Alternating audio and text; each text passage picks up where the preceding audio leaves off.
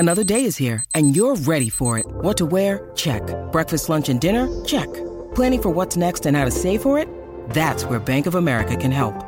For your financial to-dos, Bank of America has experts ready to help get you closer to your goals. Get started at one of our local financial centers or 24/7 in our mobile banking app. Find a location near you at bankofamerica.com/talktous. What would you like the power to do?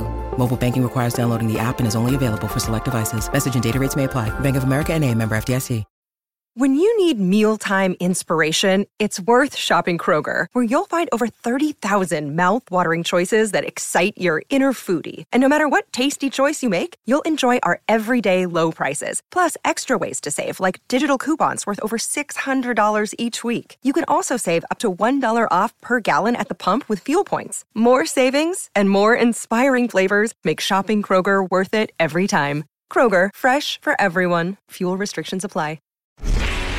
No one is more locked in. From Thursday to Monday, no one is more locked into the NFL than First and Pod. Hosted by Danny Parkins and Andrew Filippone. All right, last one, Cardinals and Texans. This is a great red zone game. Texans on upset alert. Yes. Yeah, big time. I agree. So letdown factor. Exactly. Young team. Letdown factor, young team, Kyler shaking off the rust, and believing the hype. Yeah. Like all of a sudden Stroud gets talked about as the MVP. DeMeco Ryans gets talked about Coach of the Year. They get talked about as, oh, they're going to the playoffs. Have you seen their schedule? Like this could be they think they put great upset, beat Cincinnati, read their press clippings, and then you want to talk about a letdown spot. This is a letdown spot. Now, if they come out and they win this game convincingly, when Arizona's been playing teams tough this year, that'll speak volumes about them. That will say that, okay, we can trust them to not be a letdown team going forward. They already went to Carolina and lost, so we know that they are capable of doing that. A couple things to clean up here. John Harbaugh, according to our producer Spencer in his press conference, said Mark Andrews' injury likely season ending. I mean, wow. By the way, we didn't talk about my team. They've had a horseshoe up their rear end the entire season.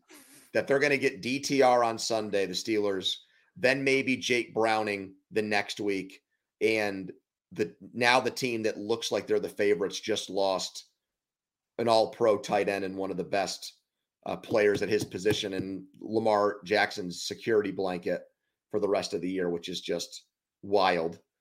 And then the other thing Spencer wanted us to hit on quick is, what did you make of the Charissa Thompson story?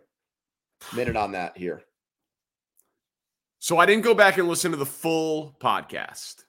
I only listened to the clip that Pardon My Take put out. Mm-hmm. And I think that when you put something out like that, you have to assume that people will react to the clip that you put out. Because I saw like Big Cat saying, oh, you didn't hear the thing in its entire context. Well, you guys put it out that way. Mm-hmm. So I'm going to, sorry if that makes me lazy, but I'm going to judge it on the 50 seconds.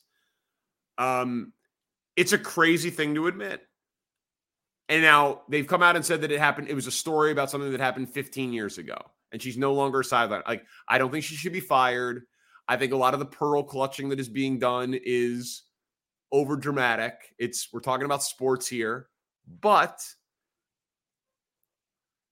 it's unnecessary.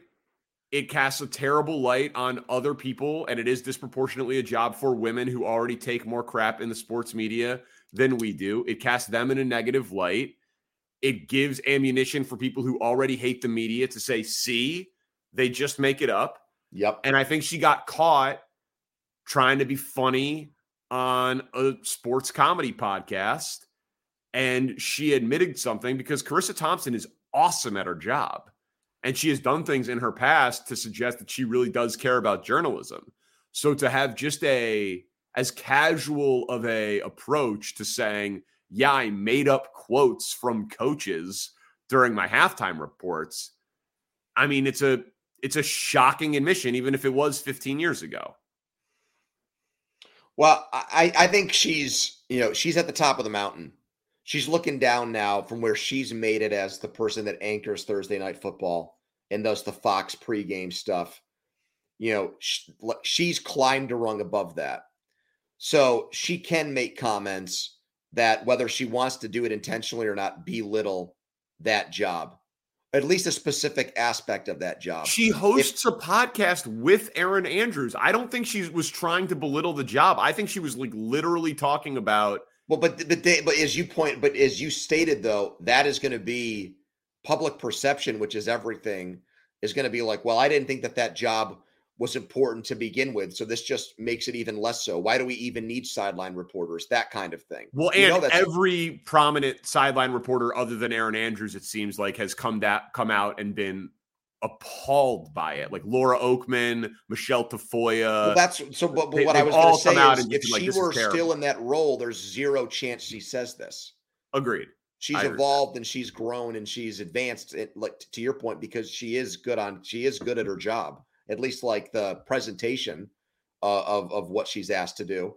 To the context point, if there was something in there from her that owned it and was like, I was younger, I was new to it, I didn't know what else to say. Fox is making me still to start the third quarter come on and recap a conversation with a coach. The coach was uncooperative. This is a problem in the NFL. And so I made it up. And like, I don't say that to, joke. I'm more like, this is an example of me being ethically wrong, or like at that point in my career, not knowing what to do. And it's like almost like a mea culpa, like, hey, look how much I've advanced and grown over the last 15 years. This is where I started and this is where I am now. But I don't think just from the clip that I saw, I don't think she was doing that. Like, I think it was more about like, it's a real dumbass thing that we have to do in this business, talk to coaches at halftime. And I think so little of it, this is what I did instead. That's how the comment came across to me. Yeah. I'm